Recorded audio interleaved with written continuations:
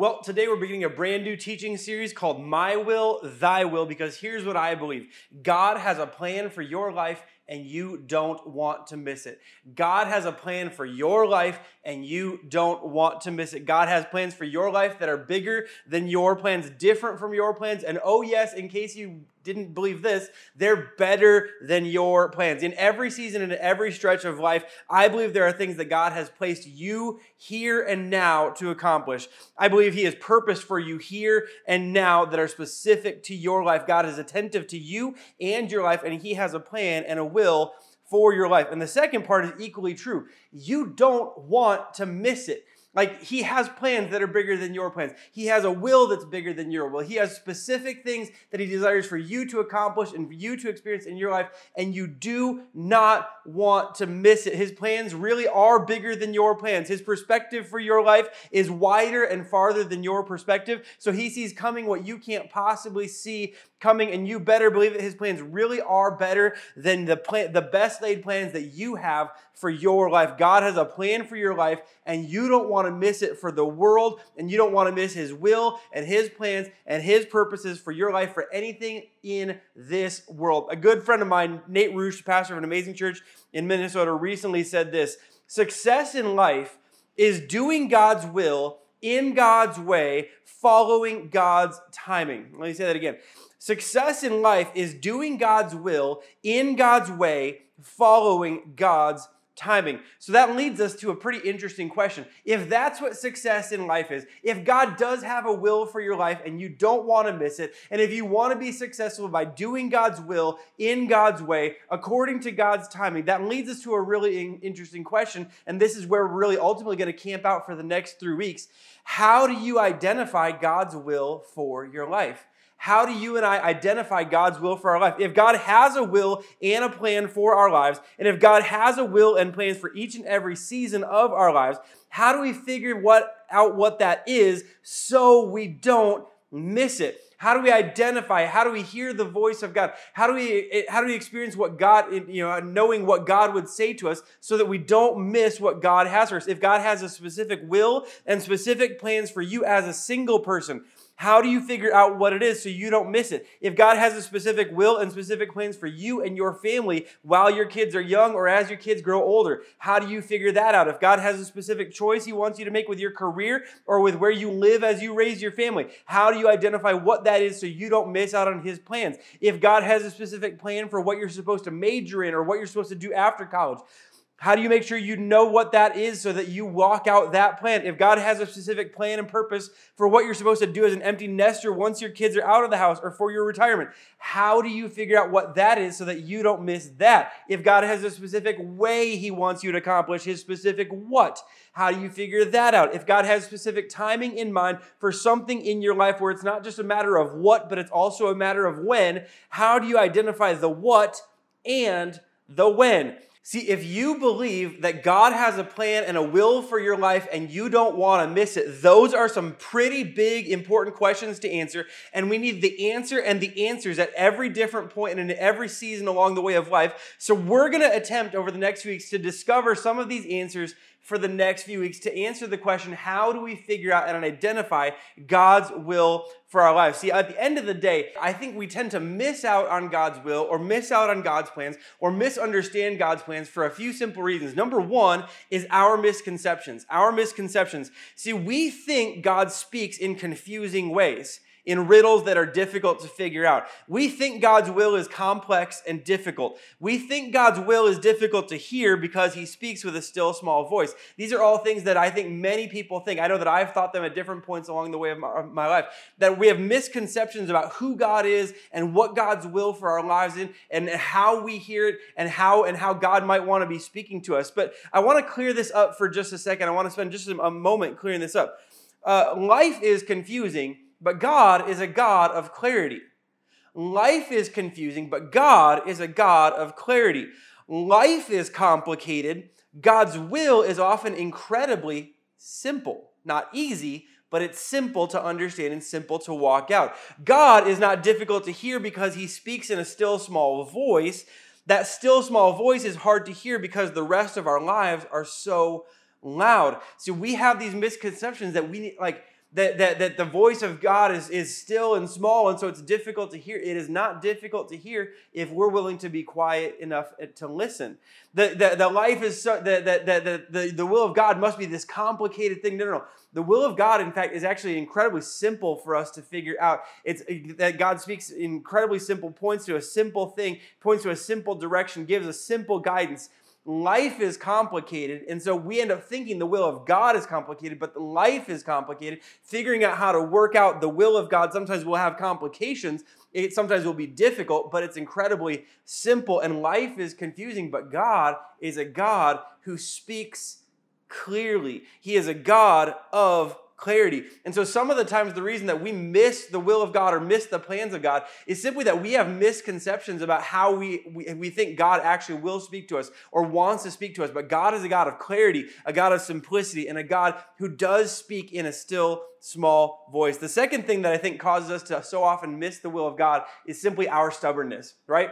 You're a stubborn person, probably. I'm a stubborn person. I know that maybe you are. I know I am. We want to know God's will, but sometimes, let's be honest, my will and thy will collide and they conflict and they contrast. Sometimes thy will leads me away from my comfort and I don't really want to do that. Sometimes thy will requires something of me that I don't think I have to offer, and that scares me too much to actually take that step. Sometimes thy will leads me in a direction that is the polar opposite of my will, and I had my heart set on my will. And so when I know God's will, there are often times where, let's be honest, we don't want to do God's will. And we know it, it's clear, it's simple, we heard it, we feel like we have direction from God, we have the finger point from God, we have God saying, this is the way, now walk in it, and we don't want to walk in it. And we would rather cling to my will than submit to thy will. And so here's the thing, if you hear that and you think it sounds like most of the time we miss out on God's will because of us, you would actually be correct. I mean, unfortunately, you would actually be correct, which sounds discouraging, but it actually has some good news and bad news in it. God's will is not too hard to discover. We just need to get ourselves out of the way. That's the good news today. God's will for your life, God's plans for your life, God's plans for your life that you don't want to miss is not too hard to discover. We just need to get ourselves out of the way. And to help us to see just how to do that, I want us to look and compare what happened in two of the most famous gardens in the history of the world, the Garden of Eden and the Garden of Gethsemane. Let's talk about what was true in the Garden of Eden. In the Garden of Eden, people experienced creation exactly as God intended and relationship with Him as exactly as God had planned and purposed from the very beginning. God created the whole world in 6 days, whether that's literal or figurative, who knows? But the prevailing truth throughout the creation narrative is that God created. And every step of the way, God declared, it is good. It is good. Light and darkness, good. Earth, moon, sun, planet, solar system, galaxy, good. Land and water, good. Plants, good. Which, unfortunately, if you look at the order of it, it means that, unfortunately, God created vegetables and God called vegetables good before we called steak good. Unfortunately, that's true. Animals, birds, fish, good. Mankind, very good. Very good. And we're told that when God had created everything we know and see and experience, He would walk and talk and visit with humanity face to face. And when God had everything the way that He wanted it, there were 2 commands in the affirmative and 1 command in the prohibitive. God told the first people to be fruitful and multiply. Man was like, heck yeah, I'll be fruitful and multiply, yeah. And the second command was that everything in the garden was for them to enjoy and steward, for them to enjoy and steward, for their enjoyment and for their responsibility. These commands were then followed by 1 command in the prohibitive, which was actually a command excluding something from what they could and should enjoy. They were not to eat from the tree at the center of the garden, the tree of the knowledge of good and evil. So to recap, what was true in the Garden of Eden, what God had willed into existence, it was unbroken fellowship between God and man. It was unhindered community between man and others. They only knew good, and they experienced ultimate freedom. Let me just unpack that for just a second, because this is a picture of something that like we were created for. We were meant to experience. Mankind was meant to live in this unbroken fellowship between God and man. In other words, a perfect relationship and ultimate access to our heavenly Father, the Creator God. Unlimited access, perfect relationship with our heavenly Father. Unhindered community between man and others. In other words, perfect relationship with other people. If you have ever had a broken relationship with other people, which, by the way, that makes you a part of the human race, every single person of us lives with broken relationships with other people. They did not until sin entered the picture. They lived with perfect relationship, husband and wife. Perfect relationship, husband and wife. Only knowing good. They had no knowledge of evil. I mean, wouldn't you like to live in that world? There was no knowledge of evil. They only knew the goodness of God. They only lived experiencing only the goodness of God. They had ultimate freedom. There was one rule, and they had ultimate freedom of choice and experience. I mean, imagine you live in that.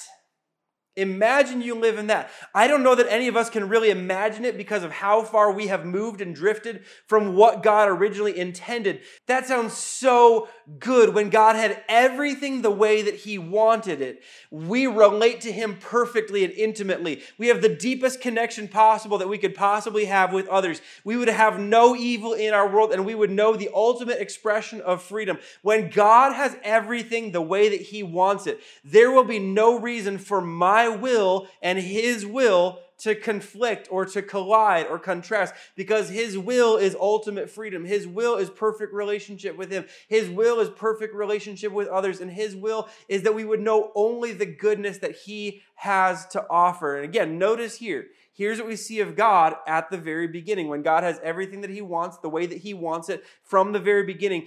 God is a God of connection, a God of clarity, and a God of simplicity. God is a God of connection, a God of clarity, and a God of simplicity. This is who God is and who God has been from the very beginning. God is a God of connection. He deals with relationships. There's perfect relationship between Him and human beings. There's perfect relationship between human being and human being. There's nothing hindering relationship whatsoever. He is a God of connection. He is a God of clarity. He has given every rule that needs to be given for their good, for their protection, and for their benefit. And He is a God of simplicity. When He has everything the way that He wants it, there is one rule, one do not. And there are a couple commands. Be fruitful and multiply. I think you're going to enjoy that. And enjoy and steward everything in the garden. This is who God is at the beginning, and this is who God still is today. He is a God of connection, a God of clarity, and a God of simplicity. Unfortunately, my will, Adam and Eve's will, did conflict with thy will, did conflict with God's will. As Adam and Eve ate from the tree, evil came into the world. The knowledge of evil came into the world. The knowledge of broken connection with God because of sin became known and became all too common for people. The knowledge of broken relationships with others became known and the default reality for us until this very day. As Adam pointed the finger at Eve, Eve pointed the finger at the snake, everyone pointed the finger and no one took responsibility. The knowledge of evil itself became a reality when we were created to know and experience only good, and freedom was ultimately traded for slavery to sin.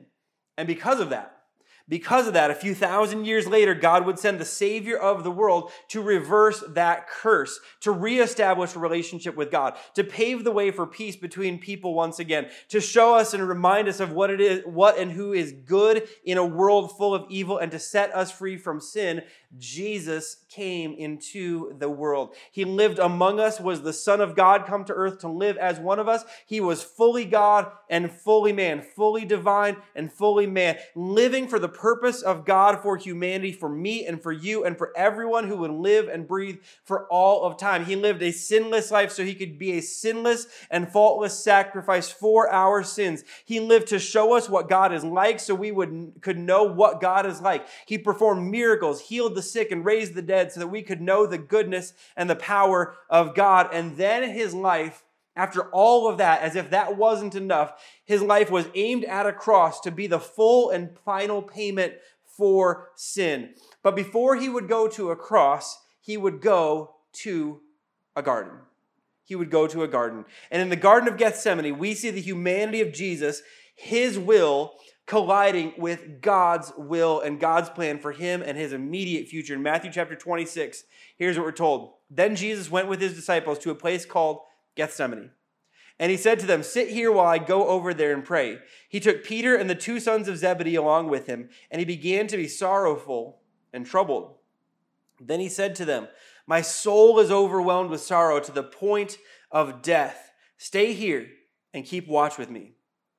Imagine in this moment, knowing God's will and God's plan leads to pain and difficulty and suffering. Jesus wasn't praying for God's will. He wasn't praying to know God's will. Jesus already knew God's will and what his next steps would be and should be if he followed the plan of God. Jesus knew the cross lay ahead. Matthew describes him as sorrowful and troubled. Sorrowful and troubled. Jesus himself describes himself as overwhelmed with sorrow to the point of death. And to see the parallels between what happens in this garden, what happened in the very first garden.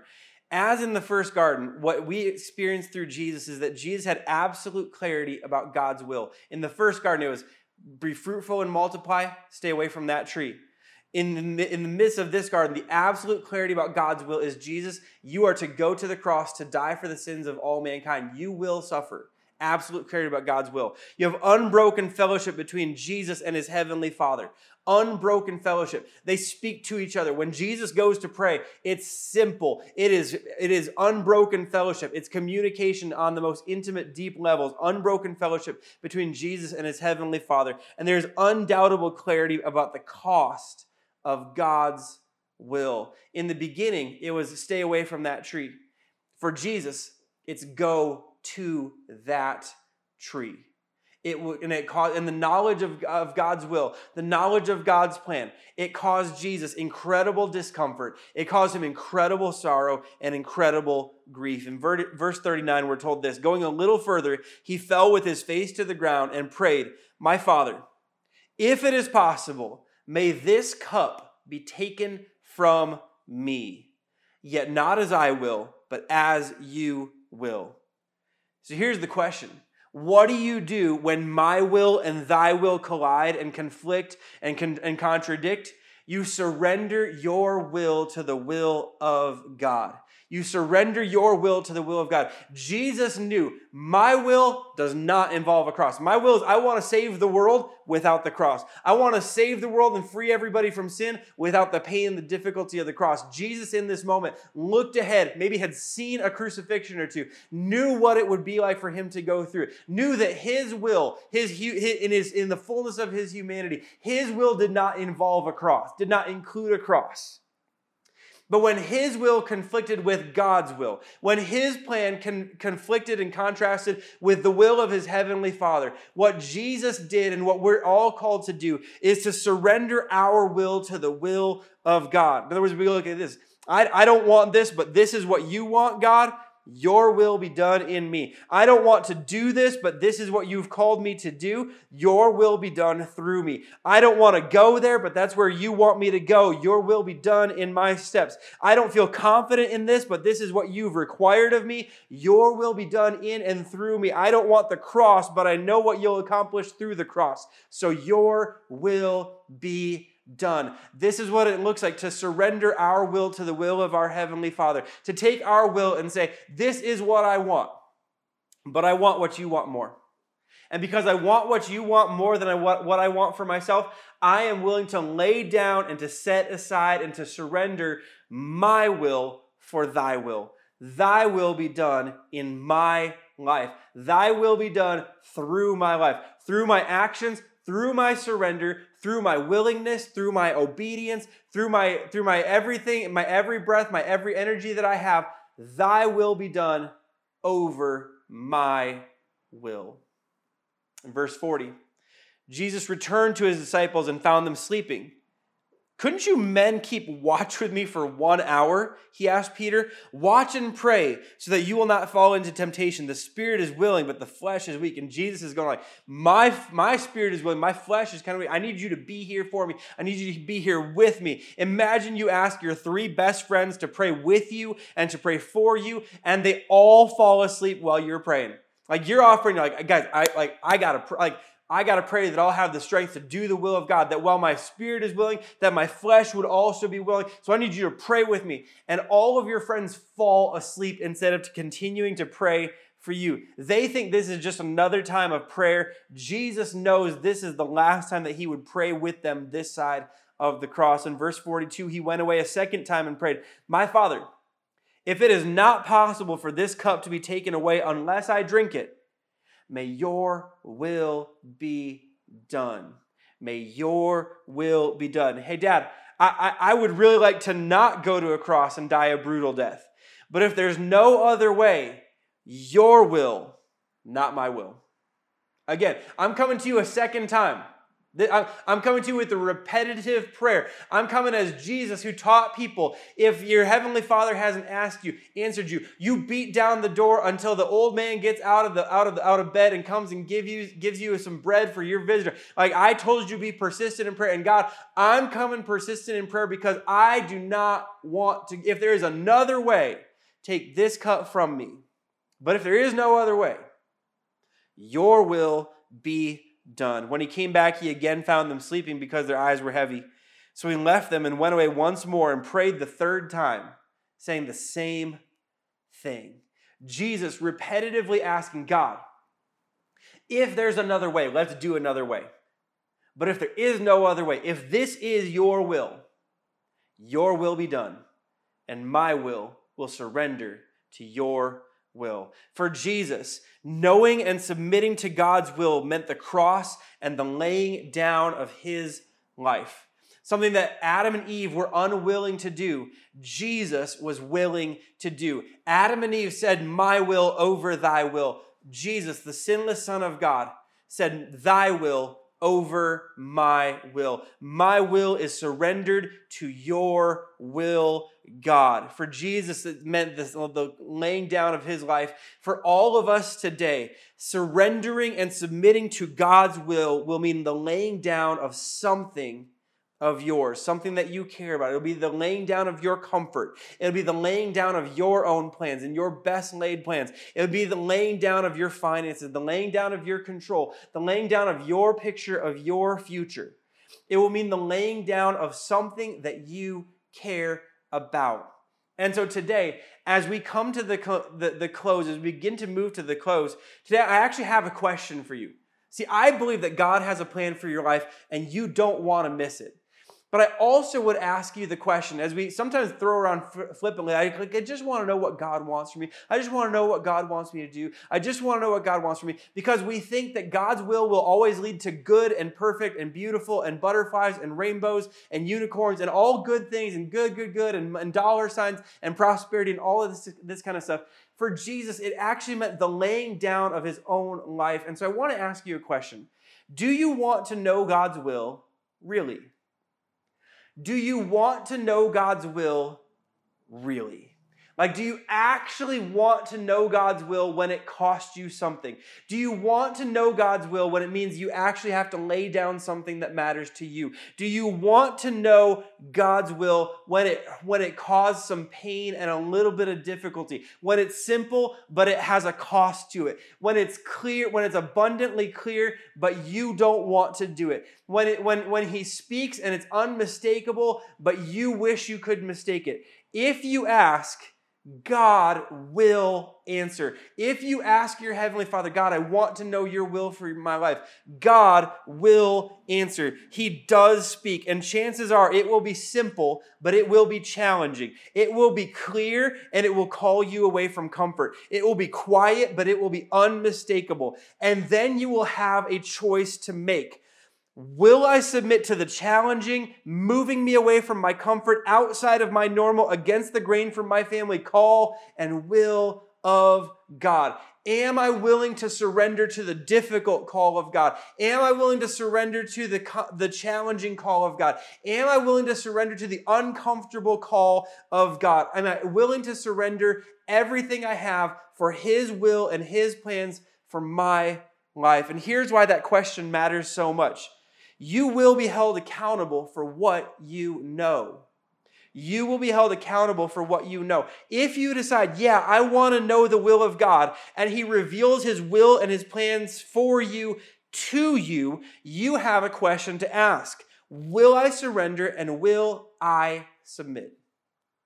Will I take my plans and surrender them and submit them before my Heavenly Father's will and His plans for my life? For me personally, I felt the call to ministry when I was 12 years old. And I don't know that a lot of people feel that call at 12 years old. I felt that call for the first time around 12 years old, and I wanted nothing to do with it. In fact, I told no one because I knew if I told someone, they were going to actually keep me accountable to it. I said, no, thank you, God. Like God said, I want you to be a minister for your life. I said, no, thank you. And I started to make my own, as I went through middle school and high school and preparing for college, I made my own plans for my own future. I loved God. I wanted to follow Him with most of my life. And every so often, that still small voice would creep back up and going, my plans for you are not your plans for you. The plans that you are making for you are not my plans for you. So anyway, so I go off to my freshman year of college. I went to a state school, University of Wisconsin, Eau Claire. I planned to major in advertising and in marketing. And while I got there, I got plugged into a great church. And you want to know what happened? That tug started to come back. That tug, that voice that I had quieted, that voice that I had calmed down, that tug that had stopped tugging, it started to come back once again. It started to rear its ugly head again. And I remember vividly feeling this pull and also feeling a bit of a warning from God that somehow I felt like God was telling me in a firm parental sort of way, I have been calling you toward this for 6 years. It's time to follow or I won't call again. It's time to follow or I won't call again. And I distinctly remember to this day thinking as an 18-year-old college freshman in my dorm room in Horan Hall in Eau Claire, Wisconsin, if I follow God now, I'm going where God's leading with His blessing. But if I don't follow God, I don't think His blessing and His hand will go with me because I knew what I was called to. And I knew I was accountable for what I knew. So at the end of the day, a question we all actually need to ask ourselves is, do we actually want to know God's will? And when I say, do we actually want to know God's will, what I really mean is, if God were to reveal His will to us, if God were to speak to us, if God were to point the way, if God were to say, drop this so you can pick up this, if God were to say, I want you to leave this relationship that is no good for you so you can pursue a relationship or pursue a time of singleness, if God were to say to you that this is what I have for you and it means you're going to have to let go of something, if God were to reveal His will to you, are you submitted and surrendered to your Heavenly Father because you will be held accountable for what you know of the will of God? And if God reveals His will to you, but you refuse to follow, you will unfortunately, like many of us have, be held accountable for failing to follow and walk in the will of God. And you will miss the will of God for your life. You will know God's plan for you, and you'll miss it. But in this moment, the beautiful thing about what Jesus did is Jesus didn't miss it. And because Jesus didn't miss it, He set an incredible example for us of what it looks like to be submitted and surrendered to the will of God. And that leads us to one final thought.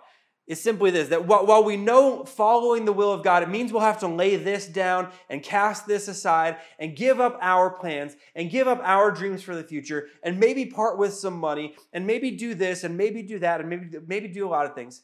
We were filled with a lot of maybes and a lot of what ifs. But here's the ultimate question that I think Jesus kept in His mind. Who knows what God will bring about on the other side of your surrender? Who knows what good God can and will bring about on the other side of your surrender? For Jesus, this is what was on the other side. You and me. A relationship with God that could only be made possible through the cross, through His death, through his resurrection. That's what was possible because of what he did when he surrendered his will to the will of his heavenly Father. Romans chapter 5, starting in verse 12, tells us this. Therefore, just as sin entered the world through one man, going back to the Garden of Eden, and death through sin, and in this way death came to all people because all sinned. But the gift is not like the trespass. For if the many died by the trespass of one man, how much more did God's grace and the gift that came by the grace of the one man, Jesus Christ, overflow to the many?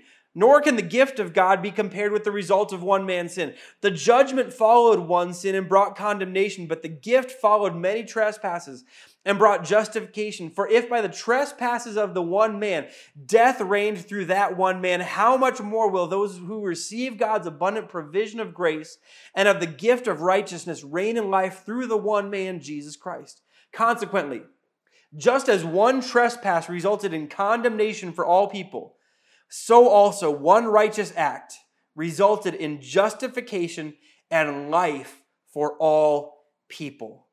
For just as through disobedience of the one man the many were made sinners, so also through the obedience of the one man the many will be made righteousness.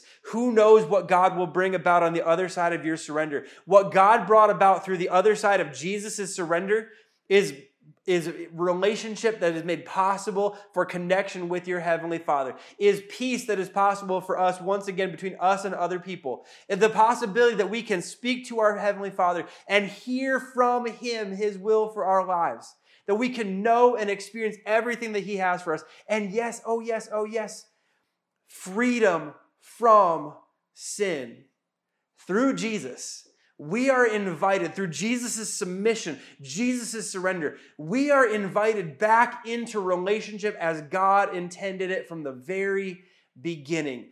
That's what laid on the other side of the choice of Jesus' submission and surrender, or going with his own way and his own plans and his own will.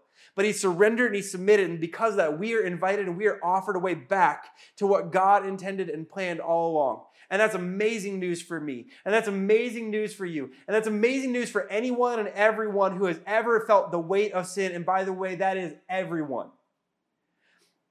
And the question is simply this. Will we follow Jesus' example?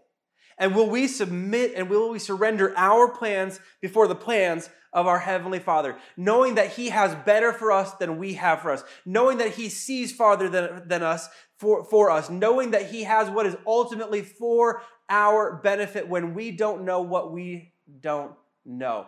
Can we surrender and submit our plans before the plans of our Heavenly Father? And if you're willing to do that, the good news is God will speak to you. God will reveal his plans for you because he has a plan for your life. And you don't want to miss what God does through your obedience. And you don't want to miss what God does through your surrender. And you don't want to miss what God does through your surrendered life and your surrendered words and your surrendered actions and your surrendered time and your surrendered energy. You don't want to miss what God has for you for anything. Would you surrender and would you submit your will to God's will today? Today, as we pray, I'm going to encourage you, if you're not a believer in Jesus Christ, man, I would encourage you to put your trust in Jesus, the one who died for you, the one who lives for you, the one who rose from the dead for you, so that he could return us to the place and the relationship that God intended for all of us from the very beginning. He did that through his death on the cross, through his resurrection from the grave. And if you place your trust in him, he will bring about the forgiveness of your sins and bring you back into a relationship with your Heavenly Father. If you're a person who's been following Jesus, but you've always had a difficult time with submission and with surrendering to your Heavenly Father because you don't know just that you can actually trust your Heavenly Father, I'm going to pray for you today that you would place your trust in your Heavenly Father, not just for the forgiveness of your sins, but also for the leadership and the lordship of your life to move you in direction that he wants you to go, and that you would submit and surrender your will to his will. Let me pray for you. Heavenly Father, thank you so much for who you are. Thank you for your love for us. Thank you for your grace for us. Thank you that you speak to us. Thank you that you have a will for us and a perfect plan for us, that you have a plan for our words, for our time, for our actions, for our finances, for everything about us. And God, I simply pray today that we would have the wisdom to hear from you. But God, more than that, that we would have the courage to do what you're asking us to do. So God, we ask that you'd speak. We ask that you'd fill us with the courage to actually put into practice what you speak to us. That when you say go, we would go. When you say stay, we would stay. When you say to the right or to the left, we would go to the right or to the left. That we would live with our entire lives fully and wholly submitted to the holy God who knows best, who sees further, and who has best for us. Would you speak to us, Lord, and would you help us to have the courage to follow where you lead? We want to follow the example of our Savior. We want to surrender our will before your will. And we want to see what you do through our surrender as we see what you did through Jesus' surrender on our behalf. So God, we love you. We ask that you'd move in our lives, that you'd stretch us, that you'd change us, that you'd grow us, and that you'd make us more and more into the people that you want us to be. We love you, God. And we pray this in Jesus' name. Amen.